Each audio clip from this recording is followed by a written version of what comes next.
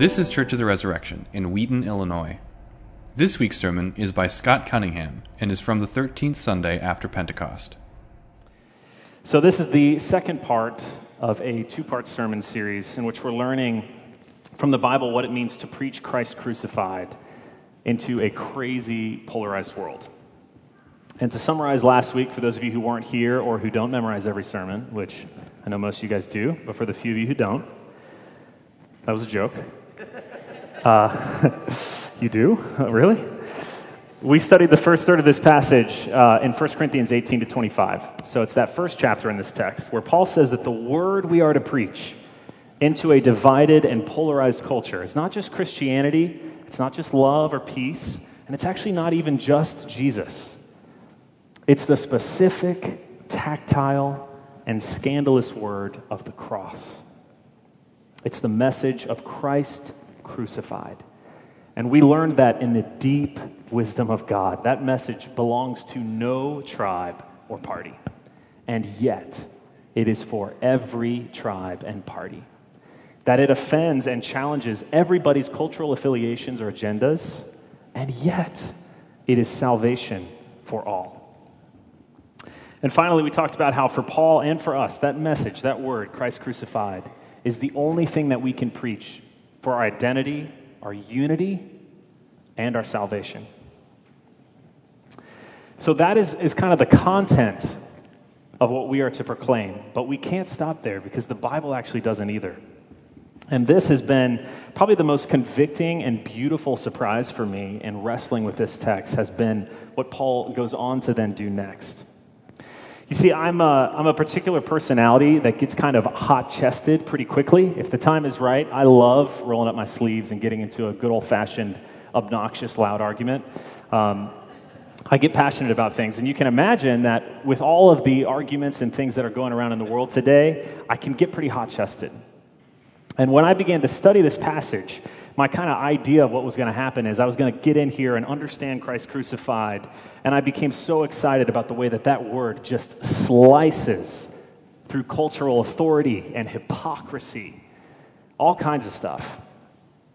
And as I learn more about that word, it's separate, apart from everything. It thwarts the wisdom of the world, and yet it is the power and wisdom of God. I had this real desire to just jump into the cacophony of the world, the social media space, anywhere that I could argue with anybody and just shout, hashtag Christ crucified at the top of my lungs, but just louder than everyone else and with the authority of Jesus. But, thank God, he's been very, very gracious to me because what we're going to look at today actually has completely challenged that impulse. It flips everything on its head. Honestly, God has convicted me a lot with stories of Peter this week, who was quick to pick up a sword, quick to defend Jesus, even try to protect Jesus from the cross. But this word today that we're going to hear has challenged me in a way that Jesus challenged Peter, saying, no, drop your sword. You are not setting your mind on the things of God, but on the things of man. Because here's the catch.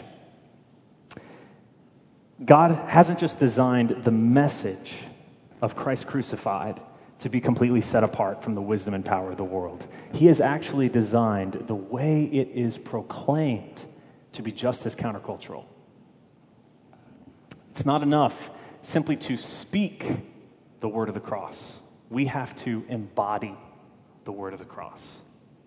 And therefore, we cannot preach Christ crucified into our polarized world if we do not preach it to ourselves, right? So this week, I just have 2 points. It's a very simple sermon.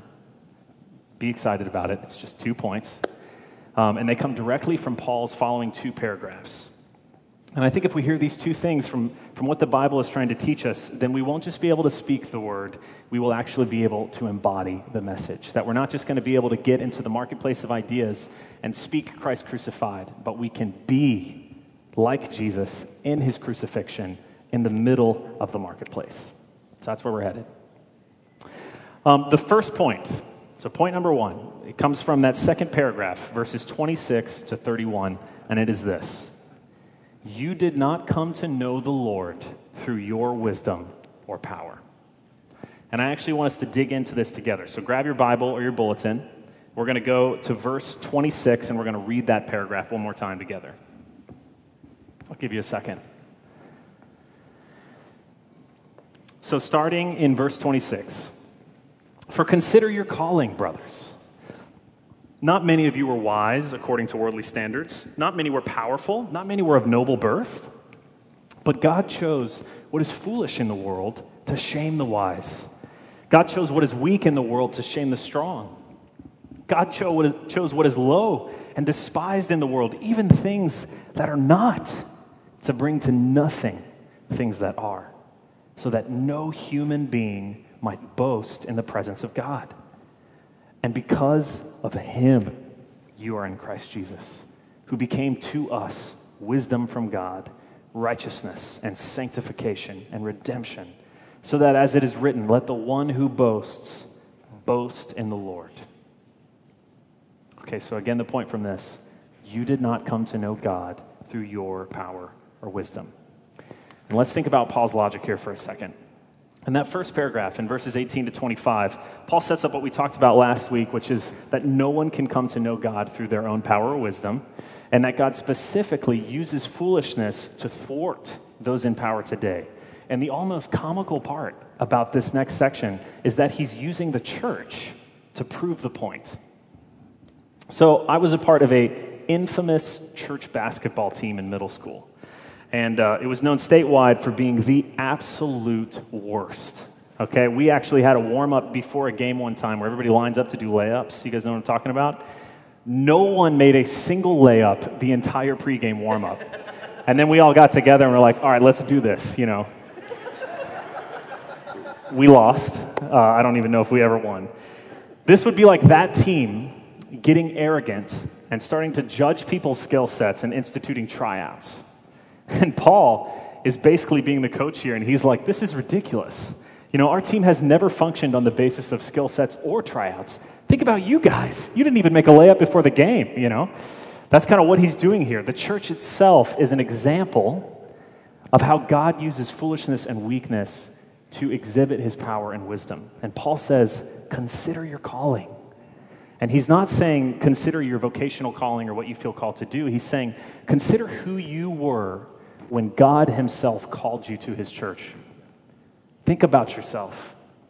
And he's saying you guys weren't important. This was not your standard, you know, kickball draft pick on the playground where all the wise and powerful kids got picked. God specifically chose all the people on the bench so that no one could boast in themselves. Just like it says in verse 30, he, that's God himself, is the source of your life in Christ Jesus. And therefore, nobody can boast except in the Lord. You did not come to know the Lord through your own wisdom or power. Okay, now that might seem like a Sunday school propositional truth, and it probably is. That may be. But it is much, much harder to accept this, to ingest it, and to remember it, because we are what I like to call spiritual squatters. Let me explain what I mean by that. A perfect example of this is the people of Israel in the Old Testament. God could have swooped down and chose Egypt or Babylon. These were hardcore, countries and people groups. They had pyramids and sphinxes and hanging gardens and all kinds of crazy stuff. But he didn't. He chose a family of nobody, or of nobodies from nowhere, these random guys, to be the foundation of his work on earth. And as God would continue to bless them, through their continual weakness and foolishness, they would grow into a strong people, and they got a little puffed up. So at one point in the Bible, God's about to bring the people of Israel into the promised land, and Moses is standing on the River Jordan with the people before they cross over. And he has to remind them multiple times that they were not chosen because they were a wise or great nation, and that when God blesses them, it has nothing to do with their accolades. It only has to do with the love and grace of God. But when they are in the land long enough, they get proud, right? They start to look down on other nations who are not so special as them. They become very critical and judgmental of foreigners. They, after all, were the chosen people. They were given the law, the temple, the promised land. They had God on their side. but they were spiritual squatters. They began to assume ownership of things they were freely given, and that proved toxic. So much so that when Jesus comes to the people of Israel and challenges that ownership, they kill him. Now that is our heritage. God demonstrated his power and wisdom through the weakness and foolishness of Israel in order to save the world. And in the new covenant under Christ, it is no different, and yes, we are just as prone and vulnerable to spiritual squatting. For Israel, it may have been their ethnic or national inheritance that was the issue, land, a people, and all that kind of stuff. But it is just as toxic if we assume ownership over the spiritual inheritance of what has been freely given to us. I've heard Stuart say before that we're spiritual trust fund babies and that we inherit these things freely. This is Paul playing the part of Moses by the river Jordan for us, the church. He's saying, be careful. You did not come to know the Lord through your own power or wisdom. So let's turn the sting of this back on ourselves for a second. How does this affect us in a polarized age and engaging with the world and living in 2016 in America? If we remember how God saved us and consider ourselves, as Paul says, it should absolutely defang us as we engage with the world and enter into the marketplace of ideas. It also eliminates any opportunity for self-righteousness or arrogance or pride that we are on the side of the cross. We cannot boast in ourselves. We have no inherent right to be on the side of Christ crucified, and that's countercultural. The emphasis then shifts from us to the message. The Bible says elsewhere, I love this, what we proclaim is not ourselves, but Jesus Christ as Lord, with ourselves as your servants for his sake. If you think about it, nobody ever gets up for a political stump speech or in front of the mic at a protest and says, I just want everybody to be really clear about one thing. I don't deserve to be on this stage. Nothing I've done qualifies me for it. Only grace and love is the reason I'm here. In all your eyes, I'm foolish and weak. Of course not. Right? We work to make hard, to make sure that people know that we have pedigrees, that we've been fighting for years and we've done everything right and we're supposed to be there. And when that's happening on all sides, it fosters serious judgment and trench warfare, and we all know that too well. The cross does not allow that. Consider yourselves, Paul says. Consider who you were when God called you. Consider the nature of your calling. To help them remember who the people of Israel were, God literally set up an entire religious system to help remind the Israelites about who they were and what God did, to weekly, yearly, every 50 years, dislodge them from spiritual squatting. And every week we are to do the same. That's what's so beautiful about worshiping together. We do not presume to come to the Lord's table or into his presence trusting in our own righteousness. We were slaves, amen? We were in darkness. It is God alone who is the source of our life in Christ Jesus. Nobody can boast.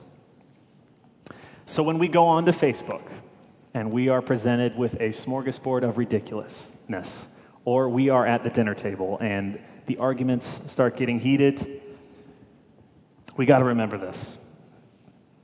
We have no reason to look down on others or exhibit any kind of self-righteousness. If anything, it should instill a deep wellspring of humility, empathy, and that's for all sides and all peoples. We didn't come to know the Lord. He came to know us.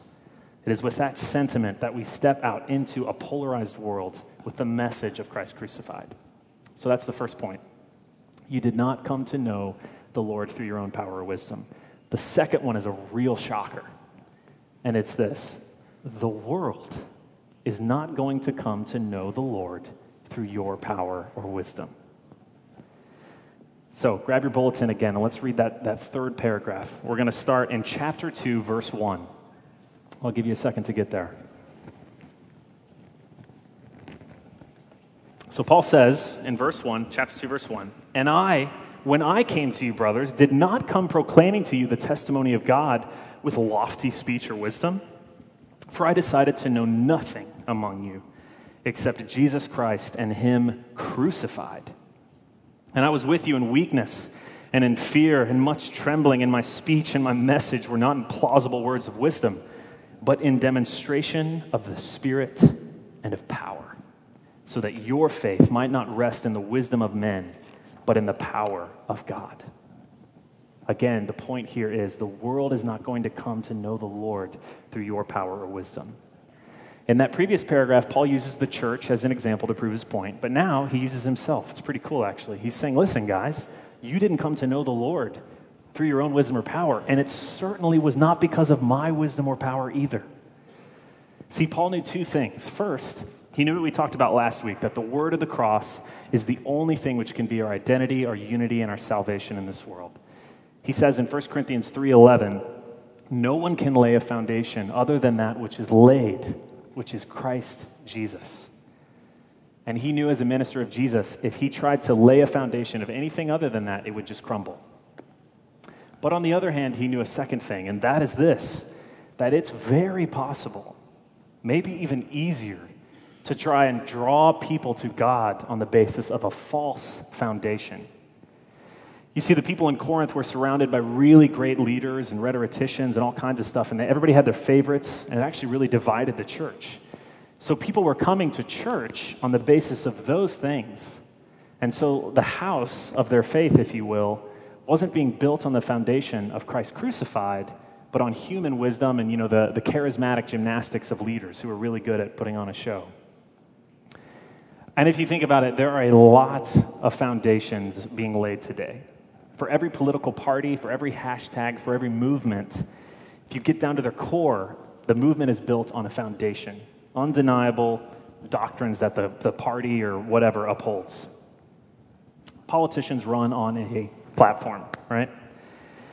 In 1 Corinthians chapter 3, there is this beautiful and terrifying passage, and Paul talks about how everybody's work, every house built on every foundation, will one day be tested. He says in chapter 3, verse 13, each one's work will become manifest, for the day will disclose it, because it will be revealed by fire. And the fire will test what sort of work each one has done. And the Bible goes on to say that whatever is not built on the foundation of the word of the cross and Christ crucified will vanish like hay in a bonfire. But what has been built on the foundation of Christ crucified will be purified and refined like gold. Paul wants to lay the foundation of Christ crucified, so he just avoids the wisdom dance. That's what he's saying here, because he knows that people aren't going to come to know the Lord because of his wisdom. And so he comes in weakness with the message of Christ crucified and demonstrating the power of the Spirit. So what does it mean for us today in this crazy polarized world, which has so many platforms, so many leaders, all kinds of stuff? If we truly believe that the world will not come to know the Lord through our wisdom, power, or coolness, it should revolutionize the way we engage with our culture. I really do believe that. On the one hand, it certainly should eliminate, drive-by tweetings of malice and shouting matches and stuff like that. But on the other hand, it should remove any burden of feeling like we aren't wise enough or good enough at theology or evangelism or whatever to engage with the world. God is saying he specifically chooses people who are weak and foolish in the world's eyes to be the bearers of the word of the cross and the power of the Spirit. It's pretty cool. Think about the parable of the sower for a second. We read it this morning. We should neither come away from that parable thinking, man, I've got to work at being the right soil, or I've got to work at trying to identify in the world where the right soil is. Jesus doesn't say, when his disciples asked him to explain the parable, well, the first sower got up and he was all right. He threw a few, they were pretty good, but they landed on pretty bad soil. But then the second sower got up and man, you've never seen somebody throw a fastball so like that, man. He just nailed it. Of course not. The point is, sow seed. Sow it abundantly all the time and everywhere. Because the power is not in the quality of your sowing, but in the seed itself, and everything else is in the hand of God. And there's a little second parable that we read too, and that it's the same thing in there. This guy sows seed And he goes to sleep and he gets up, and man, it's growing. And there's a harvest, and it says he knows not how. God loves to work in ways that make that point clear. That's a part of what Paul's getting at, I think. It's making sure you're not putting your faith in the sower of the seed. It's the power of the seed and the power of God himself. Let me give you an example of this. My grandma had an amazing evangelistic gift, but it wasn't because she was shrewd or super wise. It was because she was full of faith and very bold. She sowed seed everywhere and all the time. And at her funeral this past year, the greatest hits of those stories started coming up, and I'll tell you one of my favorites. As my dad tells the story, they're at a Houston Astros baseball game, sitting in the stands, and my grandma's on the end, sitting next to this good old boy who's, double fisting Bud Lights and eating hot dogs and just there to have a good time. And my sweet, precious grandma, of course, asked him if he wants to hear about Jesus, and apparently he was livid and said, absolutely not. But she persisted, and he persisted in telling her that he did not want to hear about Jesus until she got to the end, to the hook, line, and sinker and said, do you want to repent and believe in the gospel and know Jesus? And he said, absolutely not. Be quiet, woman, But then she was tapped on the shoulder, and she turned around, and there was a guy with tears streaming down his face, just chiming in the middle of a Major League Baseball game, and he said, I would. If you think about what's happening in that scenario, that's the power of God, and that's the wisdom of God. So the first point is you did not come to know the Lord through your power or wisdom. The second is the world is not going to come to know the Lord through our power or wisdom. If we truly consider those things continually as God's word to us, then they will do the holy work of freeing us from arrogance, from false foundations, and from spiritual squatting, especially in a world that is magnetically so attuned to try to get to suck you into movements and leaders and any other type of powers. And we'll begin to not boast in ourselves, but in the Lord. And when we truly take those things to heart, we will begin to be what the Bible calls, and I love this, the aroma of Christ. It's not just going to be our words. We will spread the fragrance of the knowledge of Him everywhere. And what is the fragrance of the cross? What does it look like? What does the cross feel like? It looks like weakness. It looks like foolishness. It looks like death to the world, because that is exactly what it is. I said at the beginning of this sermon that God hasn't just designed the message of Christ crucified to be completely set apart. He has actually designed the way it is proclaimed to be just as countercultural. That it's not just enough to simply speak the word of the cross, we have to embody it. To embody the cross, therefore, means to embody weakness and foolishness and death. It means not just to speak the word, but to do what Jesus did and Paul did after him and so many other disciples have done, which is to step into the middle of our polarized world in weakness and trembling so that the mighty power and wisdom of God can work through you and in you. It means to fall to the ground like a seed and die so that in new life we might bear much fruit in the gospel, or like our liturgy said today, that we might receive the fruits of Christ's redeeming work. Love that. We are meant to serve all tribes and all parties. Jesus died for his polarized world, of which we are included, and he calls us to do the same. A huge part of that, I think, is prayer, which is going to be us clearly depending on God and not ourselves as we step in and engage and continue to sow seeds. There's a way to preach Christ crucified that can be done in the form of power and wisdom. It's true. That's like Peter picking up his sword. That's like me wanting to just run everywhere and yell hashtag Christ crucified. When we do that, we embody snarkiness and arrogance at best and cold-blooded religiosity at worst. But God works through weakness. I just love that image of Jesus telling Peter to put his sword down. You're not setting your mind on the things of God. You're wanting to do this in a way that is human. But God works through weakness and foolishness, specifically. It's a beautiful thing. What would happen this week if when you're with your coworkers at lunch, or you are doing lawn work and you have that conversation with your neighbor, and inevitably everything that's going on in our world today comes up, what would happen if they were confronted with the fragrance of the cross instead of the usual fare? If when you begin to speak, they didn't hear or see fangs or violent bias, but were confronted with deep humility and empathy on the one hand, and on the other, that out of that deep humility and empathy, they saw that you bore a better word than anything the world has to offer. What would happen instead of despairing and arguing over the state of our world, we began picking up our own crosses and sowing the seeds of Christ crucified and dying for the sake of the world? Like I said last week, we can still engage in the issues of today. But in many ways, I think the challenge of this passage is a challenge to do some serious heart work in the way that we see ourselves, in the way that we see the world, and that when we do that, that's going to affect and change not just what we speak in the message of Christ crucified, it'll change who we are, how we speak.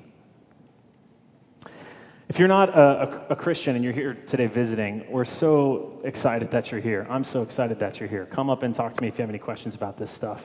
But I know for me, sometimes when I'm in different contexts, it's easy to feel a little bit overwhelmed. Like you come in here and there's all these religious people and we know when to do things and all that kind of stuff. The cross is for you. And be encouraged. Nobody in this room has any claim to be on the side of the cross. It is all God. There are two things that are very clear from this passage. On the one hand, we don't save ourselves. We don't save the world. On the other hand, God is willing, able, and is in the process of saving the world. Amen? The cross is for you. So this morning, if you're hearing this, God loves to answer the prayer of growing seeds. He's the one who grows, and He can in you. It doesn't matter who you are. It doesn't matter where you've come from or what you've done. God is willing and able and is saving us and the world. Our polarized and fragmented world needs the cross. We need the cross. We need the message of Christ crucified. Jews demand signs and Greeks seek wisdom, but we preach Christ crucified. Paul says, I decided to know nothing among you except Jesus Christ and Him crucified. And I was with you in weakness and in fear and in much trembling. And my speech and my message were not in plausible words of wisdom, but in demonstration of the Spirit and of power, so that your faith might not rest in the wisdom of men, but in the power of God. In the name of the Father, the Son, and the Holy Spirit. Amen. Thanks for listening. Our vision at Church of the Resurrection is to equip everyone for transformation. As part of that vision, we love to share dynamic teaching, original music, and stories of transformation. For more of what you heard today, check out the rest of our podcast. To learn more about our ministry, visit churchres.org.